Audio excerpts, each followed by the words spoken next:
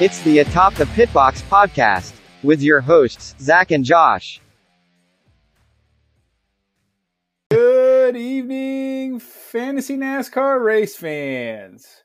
Welcome back for another episode of the Atop the Pitbox podcast, presented by ParadiseExecutiveProperties.com.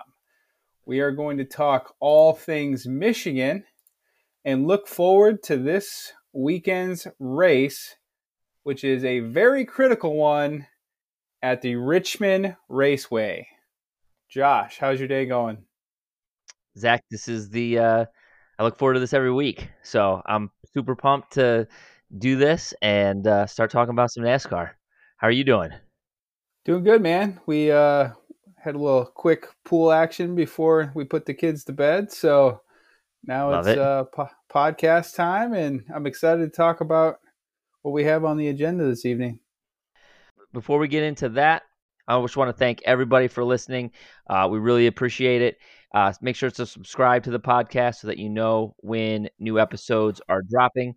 And a reminder, November 6th will be the end of the year party in Harlan, Iowa at the West Side. We will have t-shirts for sale, giveaways, and all kinds of stuff there. It will be a lot of fun. So if you can, plan to join us on November 6th. And then again, thank you to Paradise Executive Properties.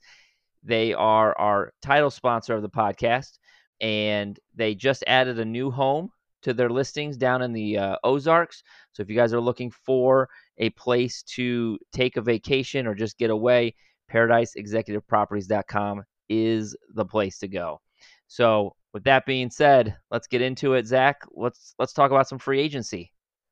For the first time in roughly 4, 5, 6 weeks, there is no new free agency news. So it's surprising. Kind of wish we'd hear something about Eric Almirola or Kyle Busch, but unfortunately there's nothing really to talk about there. But before we get into our race recap section, I just wanted to touch base on Kyle Larson's massive wreck at the Indy Road Course race. So more information has leaked out. I don't know if you've heard about it or not, but there was no car mechanical failure whatsoever. It was pure driver mistake on Kyle Larson's part.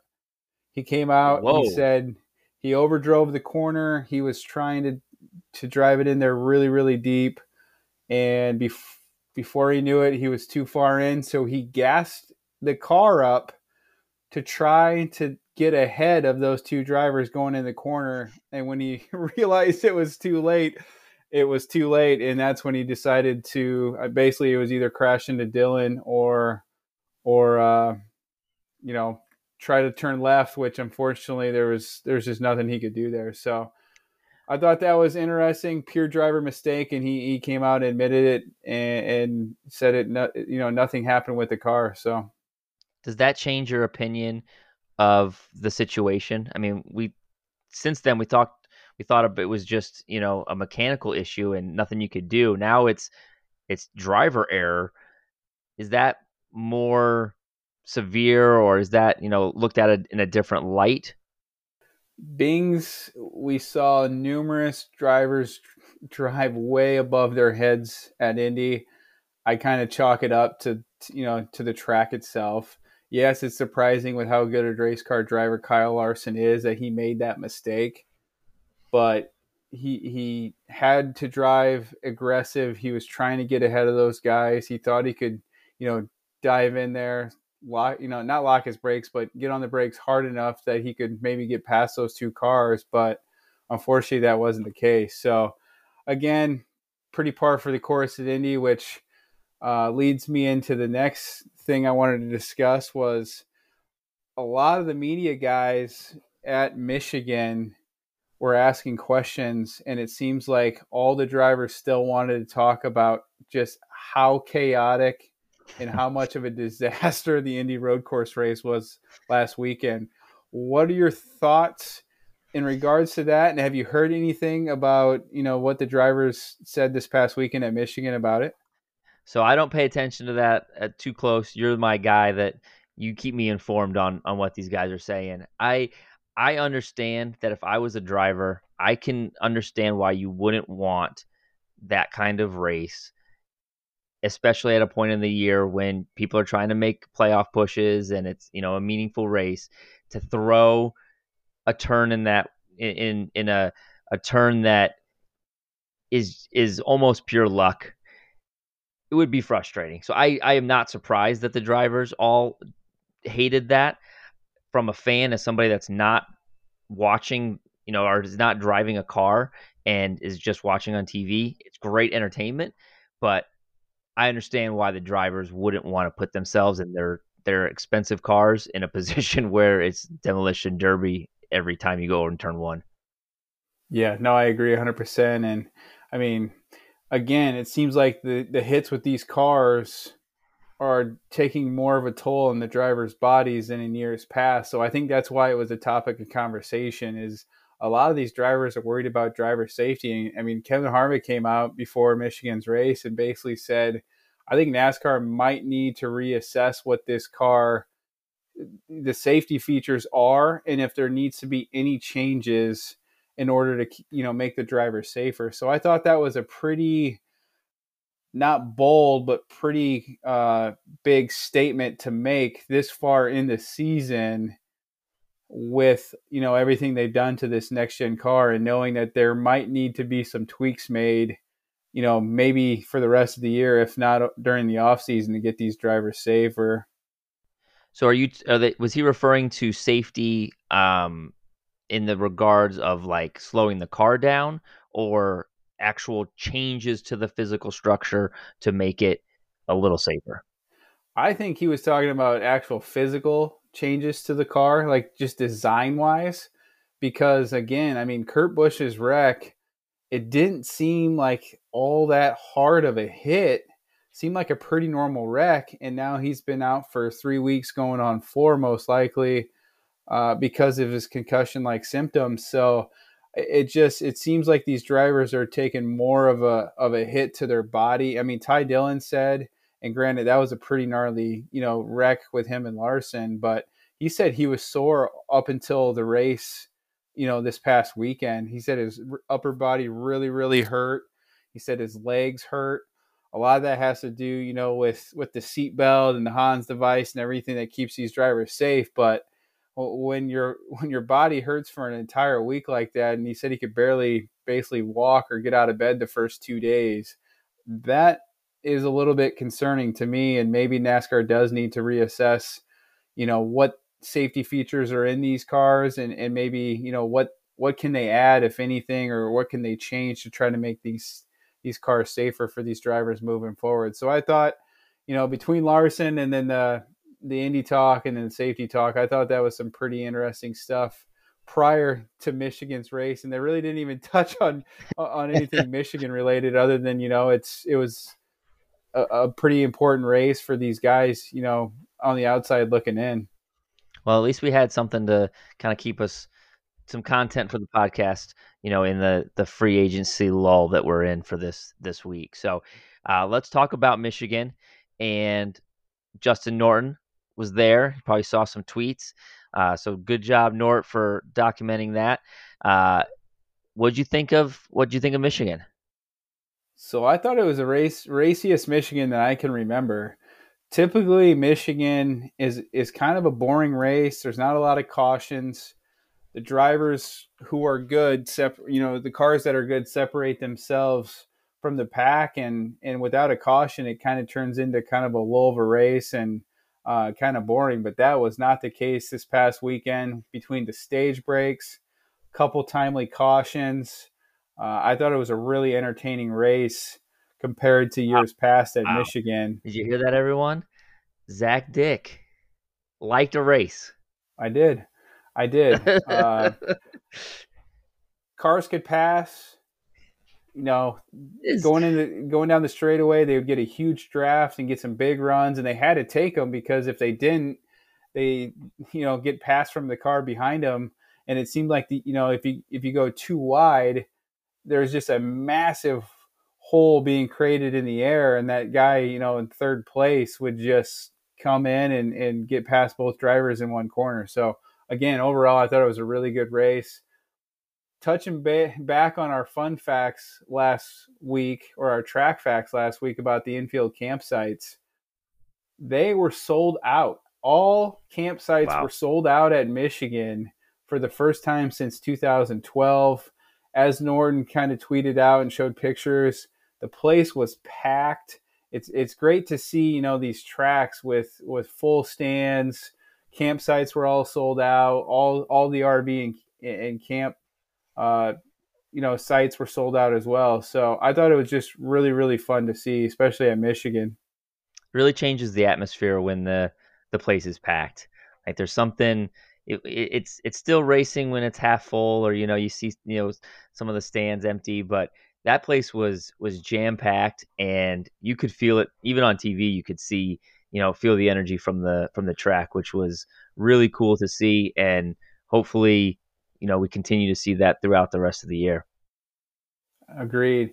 And looking at our boy Jeff Gluck's poll, 90.7% of voters said yes, it was a good race.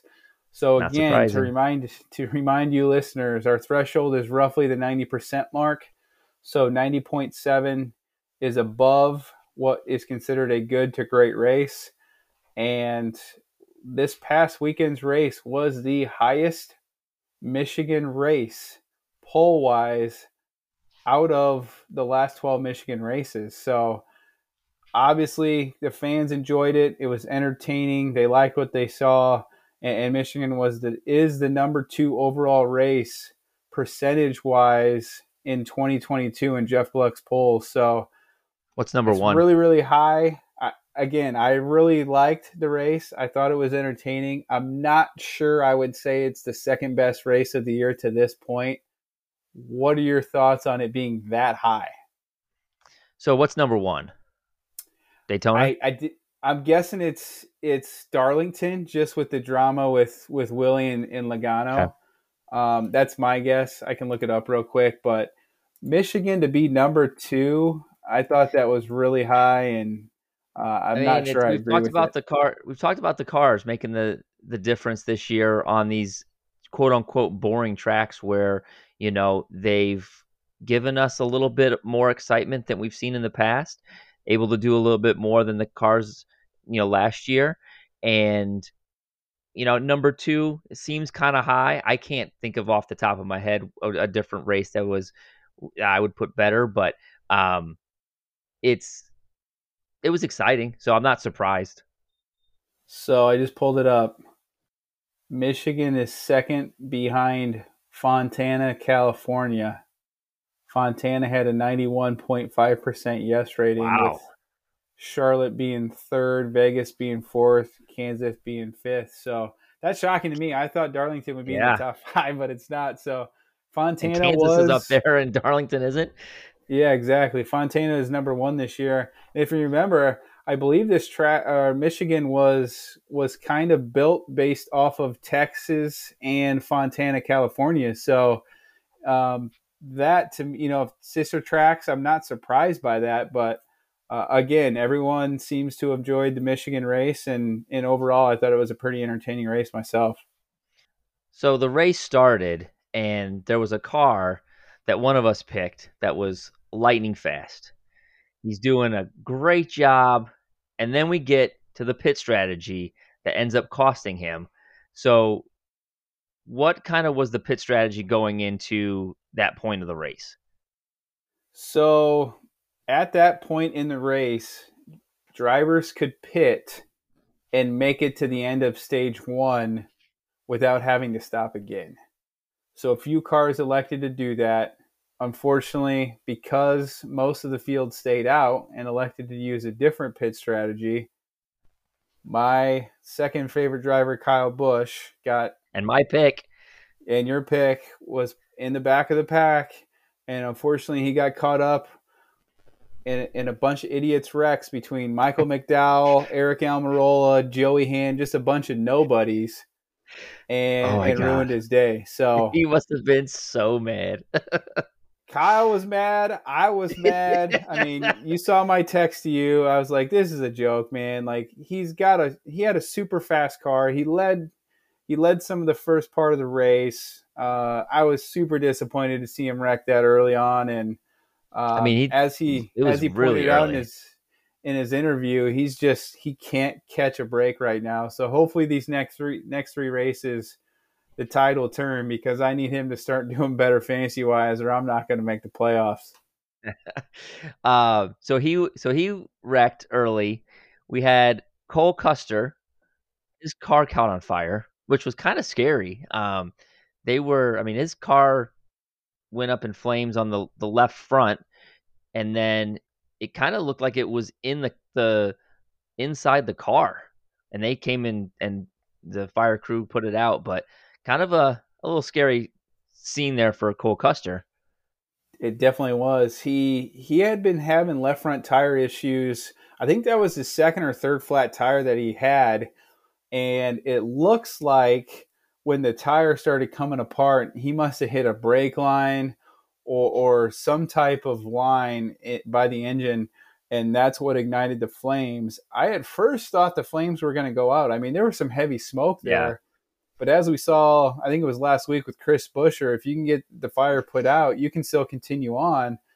But the longer and longer that went, the bigger the fire got. So they pulled him out, and then you saw the aftermath of the fire. And basically the fire was so hot that the carbon fiber body started melting. So if you saw the side, I mean, the vinyl wrap was melted, and then even pieces of the carbon started melting. So that had to be a really, really hot fire. There was a driver that really no one picked to win this race. And if you listen to the pregame or the pre-show, they talked about how Fords were terrible. They were slow. Toyotas were the speed, and didn't really give a Ford a chance. And then a Ford wins, and not just any Ford, but Kevin Harvick, who I think it was 65 races since his last win, which is crazy to think about. And so he dominates that last, I don't know, was it 30, 40 laps of that race? Once he got the lead, it was kind of classic Harvick, where he just was like, yeah, no one's passing me now. I'm at the front. And yeah, Kevin Harvick is the last driver Ryan Blaney and Martin Truex wanted to see win that race. For sure. He had been dominant at Michigan in the last 6 races. I think the stat was he'd won 4 of the last 6. No one gave Kevin Harvick a chance, including myself. We didn't talk about him at all as an option. He wasn't even on my radar. With how bad the Fords have been this year, especially Stewart-Haas Racing, and then those, like you said, the last 40 laps, give or take, he got clear of the Bubba Wallace, and then I know Blaney was in there, and whoever else was in the mix for second and third place. But once he got clear, he set sail and built up just a big enough lead that it really didn't matter how fast the other cars were. Like Bubba Wallace had the fastest car at the end of the race, and he couldn't even get close to Harvick. So again, I would say that win might be a top 2 biggest win for Kevin Harvick in his career.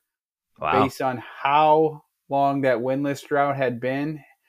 And he wasn't making the playoffs without a win. So obviously that win gets him in the playoffs now. So probably the biggest storyline out of the race was Kevin Harvick, and what an upset win that was.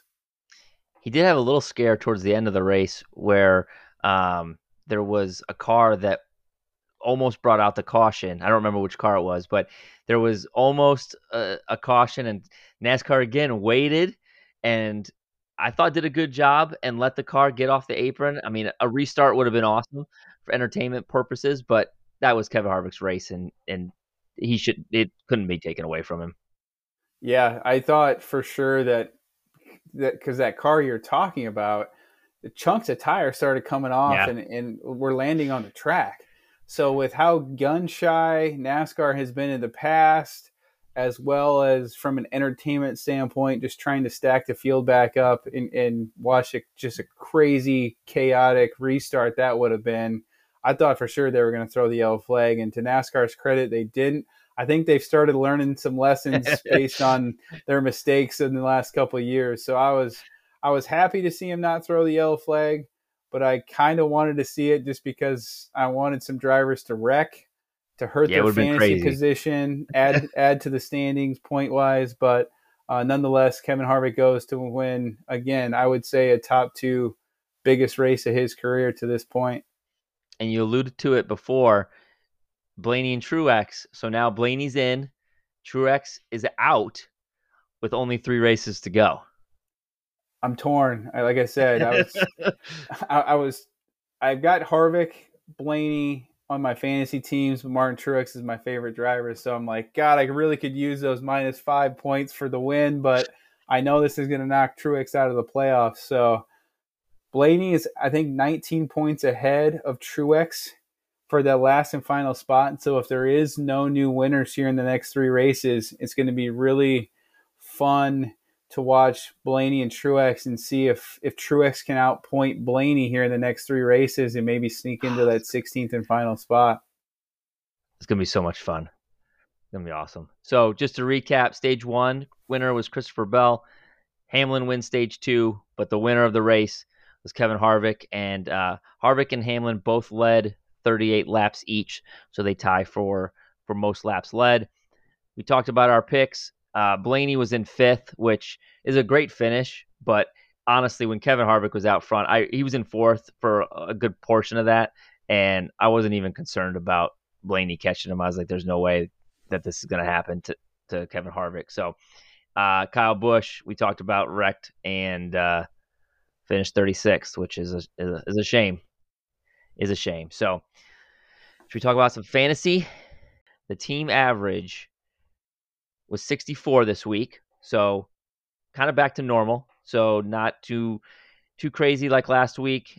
We had a new low of the season. So Mike Wenthold.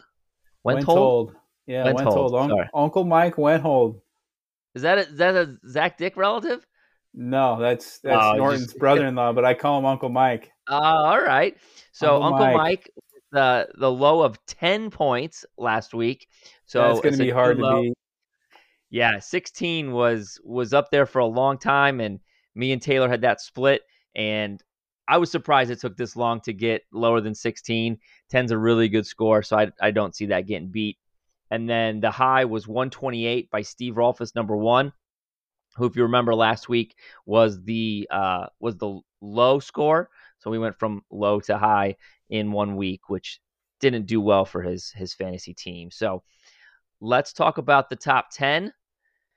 Number 1 is still Amy Weiss. So she defends her top spot last week with 52 fantasy points. So a really solid week for Amy's team. And her team's, I think, powered by Eric Jones. He's been running really, really well. And I got to believe that is kind of correlated to her rise to the top, because he did have a pretty rough start of the year. In the second spot is also unchanged, Taylor Schleiss, and this is his 14th week in the top 10, so just super impressive run for Taylor. 64 points, so right at the average. Number 3 is Crazy Dale, number 2, who moved up 1 spot, also had 64 points. Number 4 is Ryan Brash, number 2, up 1 spot with 62 points. Number 5, down 2 spots with 106 points, is Steve Rolfus, number 4. So not a really good week for the Steve Rolfus teams. 128 and 106 on 2 of his spots. Number 6 is Adam Studer, up 3 spots with 61 points. Number 7, this is where we get a nice little run. We get Even Bigger Sandwich, up 1 spot, had 69 points. Number 8 is Reagan Rolfus, up 2 spots with 64 points. She makes her return back to the top 10 after falling out last week. Number 9 is Jasmine Rolfus, who had 86 points, and she's down 2 spots. My other team, Bigger Sandwich, was up 3 spots with 70 points and rounds out the top 10. Number 11 was Kinnick Rolfus, so he falls out of the top 10, but just barely, with not a great week of 103 points. And then Richard Rainey was the other team to fall out of the top 10 with 94 points, and he falls to P14. So, Zach, our new top 10 as we get closer to the end of the regular season, 3 races to go. What are we thinking about our top 10? Well, I really hope the Sandwich family takes a hit. That would mean Chase Elliott has a couple rough weeks here the next 3 weeks. It'd be nice to see you guys fall out of the top 10 because you're hogging it. Haters. Everyone else wants to get in, but understandable. Overall, like you pointed out, 64 was the average. That's not surprising. It's an average. We call it an average track. Really not a lot of big crashes or anything like that. So overall, not surprised with where the standings are at this point. Not too many shakeups. Hoping to see some Sandwich family fall out of the top 10 and let some new people in. If you had to pick your champion right now, who you think is going to win at the end of the regular season? I'm going to go out on a limb here and say my team is going to come back from the dead. I'm 26 points out of the playoffs. Kyle Busch and Ryan Blaney are going to carry me to the promised land. So stupid for me to ask you this. Of course.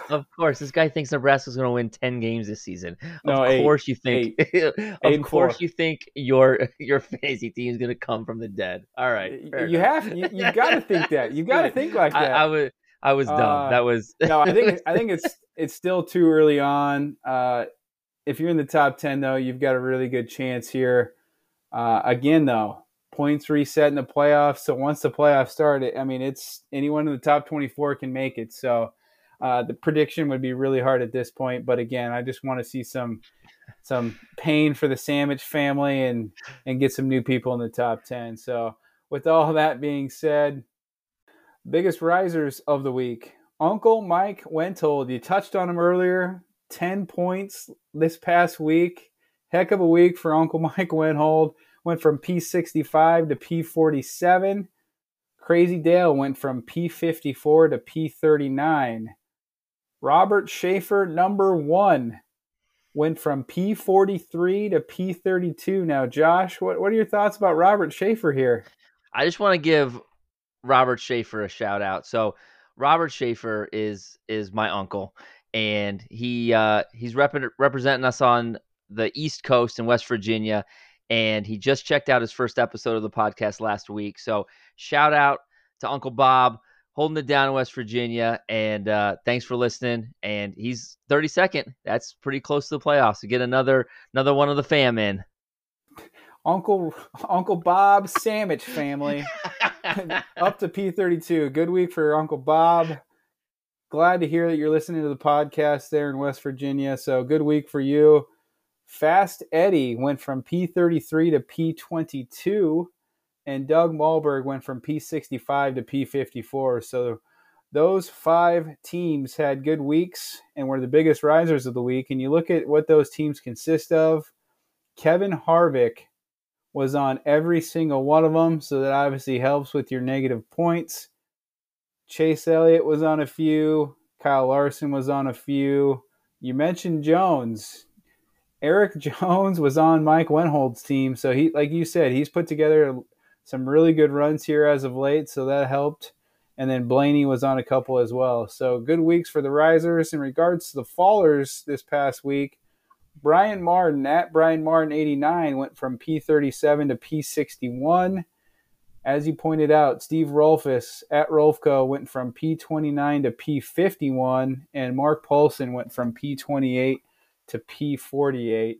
You look at those teams, unfortunately, Kyle Busch, Austin Cindric, a Burton, a Reddick with his engine troubles.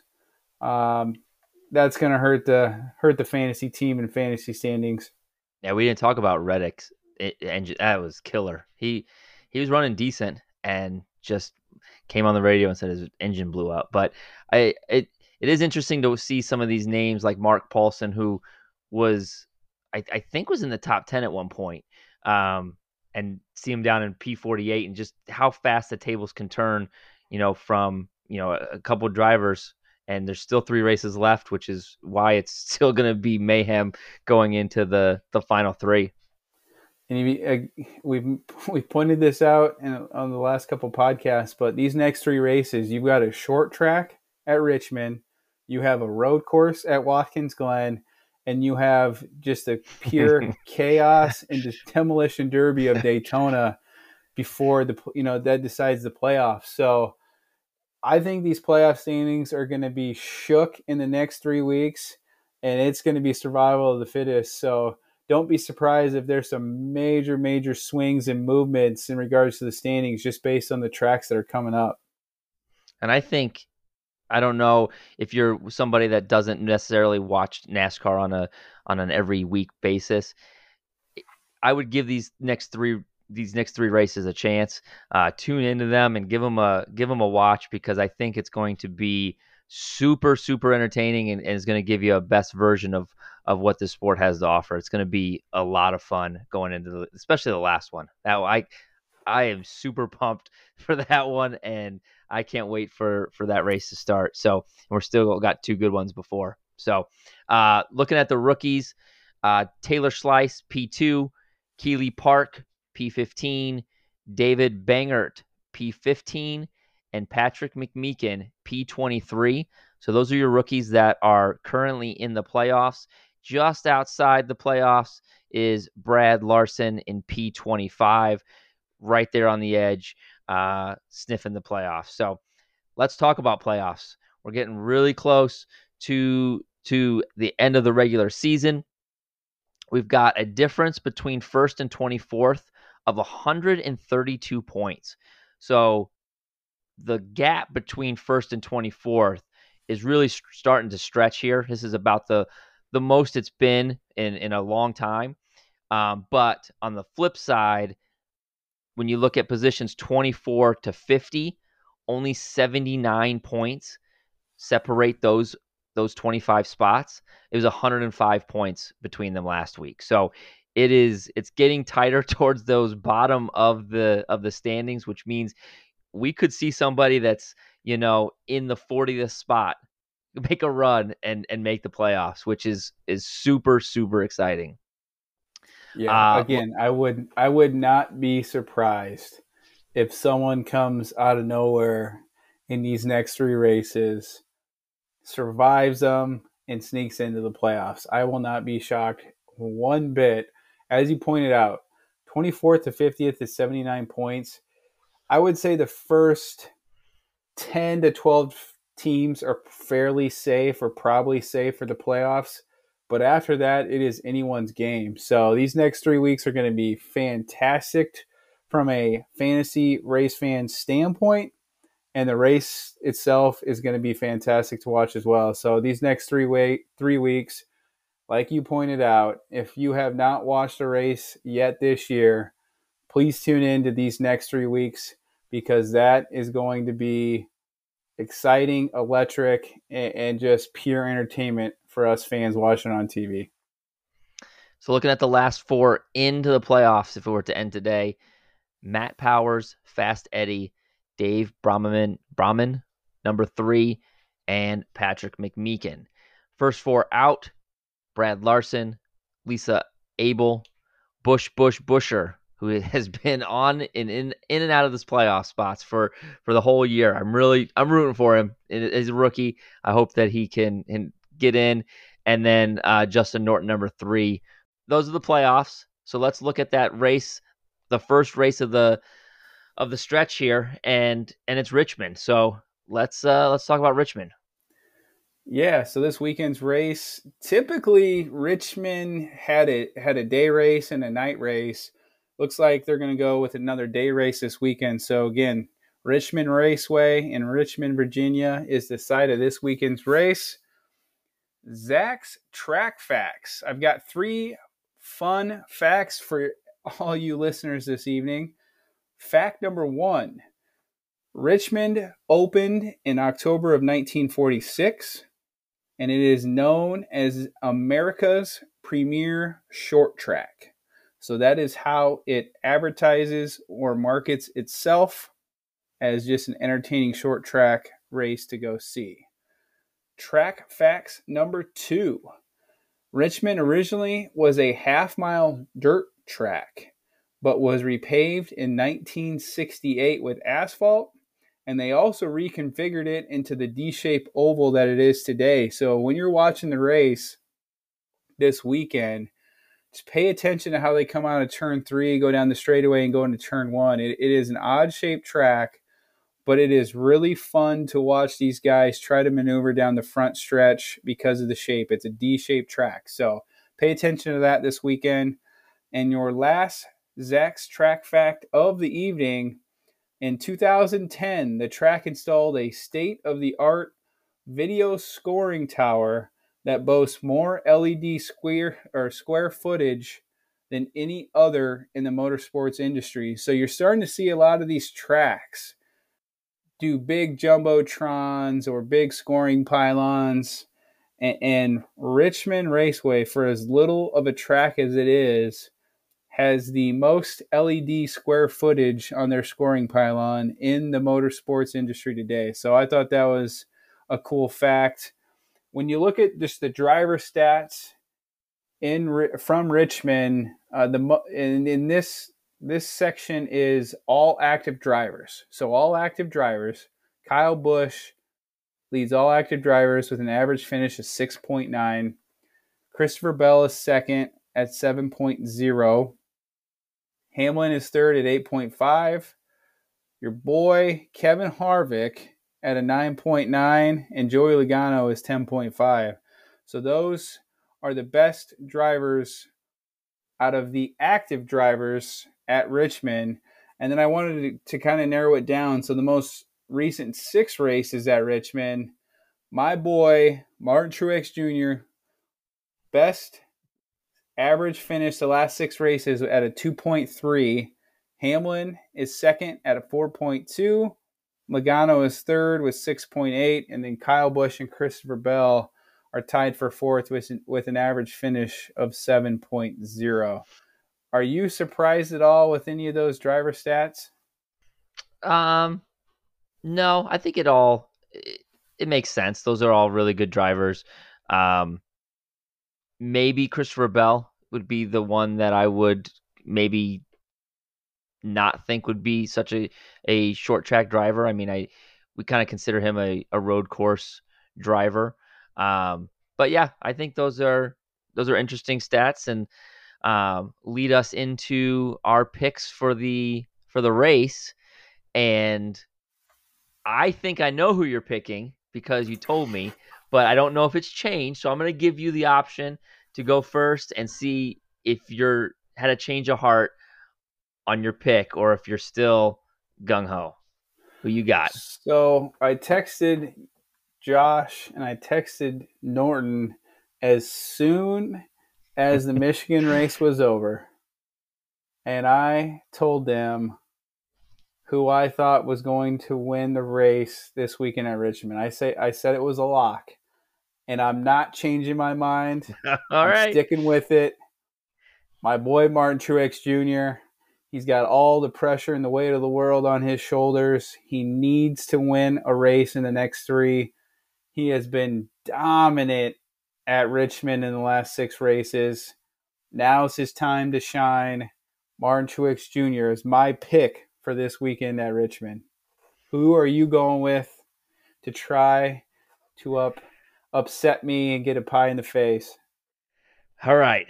So Martin Truex is the pick stat wise. I mean, he's by far the dominant at this track. So I'm going to go with somebody whose stats might not warrant a pick, but the same reason that you're picking Truex, he needs a win. I'm going with Ryan Blaney. Fair enough. So I mean, if you think about the spring race there, we kind of talked about this at work, but Truex and Blaney both led over 80 laps in the spring race, if memory serves me right. They both had really fast cars there. Typically, the Toyotas are the fastest at Richmond for whatever reason, but Ryan Blaney has fared pretty well at Richmond. So I do like your pick. I'm not surprised by it. For some reason, I thought maybe you were really going to go out on the limb and say Bubba Wallace because he needs a win. Toyotas are fast. He's had 4 straight top 10, so I didn't know if you're going to go that far out or not. I just honestly, I don't think he's that good of a driver, and so that's all it is. I don't think he's that good to win. I mean, did you see him? He's crying out of the car. He got second, and he's like crying, like.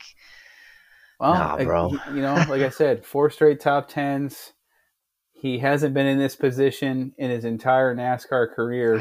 But at least if you're like, get pissed off, like slam your helmet against your car, or like, throw a little fit, don't just come out crying. Yeah, no, I agree. Crying in NASCAR.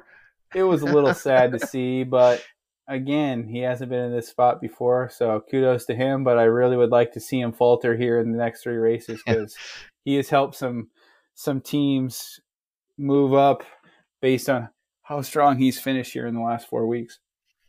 So looking at, where was this? When was the first Richmond race? It was, I'd say, I don't know, roughly 10 weeks in. So he had 128 laps led. Yep, and Truex led 80. And he started on the pole. Yep. Oh no, stage 1. No, he won stage 1. Well, he started first. Oh yeah, he started first too. He was on the pole. Yeah. All right. So there we go. See, I knew I picked him for a reason. There you go. Backed it up after the fact. I found the reason. That's how you're supposed to do research. Make your decision and then find the stuff that supports your pick. Yeah, that's what I just did. So there we go. All I know, all right. Like I said, Truex has been dominant the last 6 races at Richmond. Toyotas are fast. I think he's the betting favorite this weekend as well. So he should be. I'm really hoping this is the week for Martin Truex Jr. I'd really hate to see him miss the playoffs. It would be a shame, especially he's had a pretty good year points wise, and yeah, it would be. Maybe it's what needs to happen so NASCAR changes some rules so that you can point your way in and still. With 16 winners or whatever, but yeah, I don't know. That'll be a topic we can talk about. Sure, it will be after the next 3 weeks to see if we need to tweak some changes or rules to Truex to and what Blaney drivers both get in missed and the what playoffs. Drivers... Say what? Truex and Blaney both missed the playoffs. Yeah, that'd be wild. You got 2 guys in the top 5 standings and they miss the playoffs. That something needs to change if that happens. I think they would have to at that point. So, all right, man. Thanks for doing it. Good to see you. Yeah, same here. And thank you to ParadiseExecutiveProperties.com for being our title sponsor for Atop the Pit Box podcast. Again, for all your Lake of the Ozark vacation and booking needs, go to their website and they will get you taken care of. With that being said, Josh, have a good night. And that is the Atop the Pit Box podcast for the evening. Good night.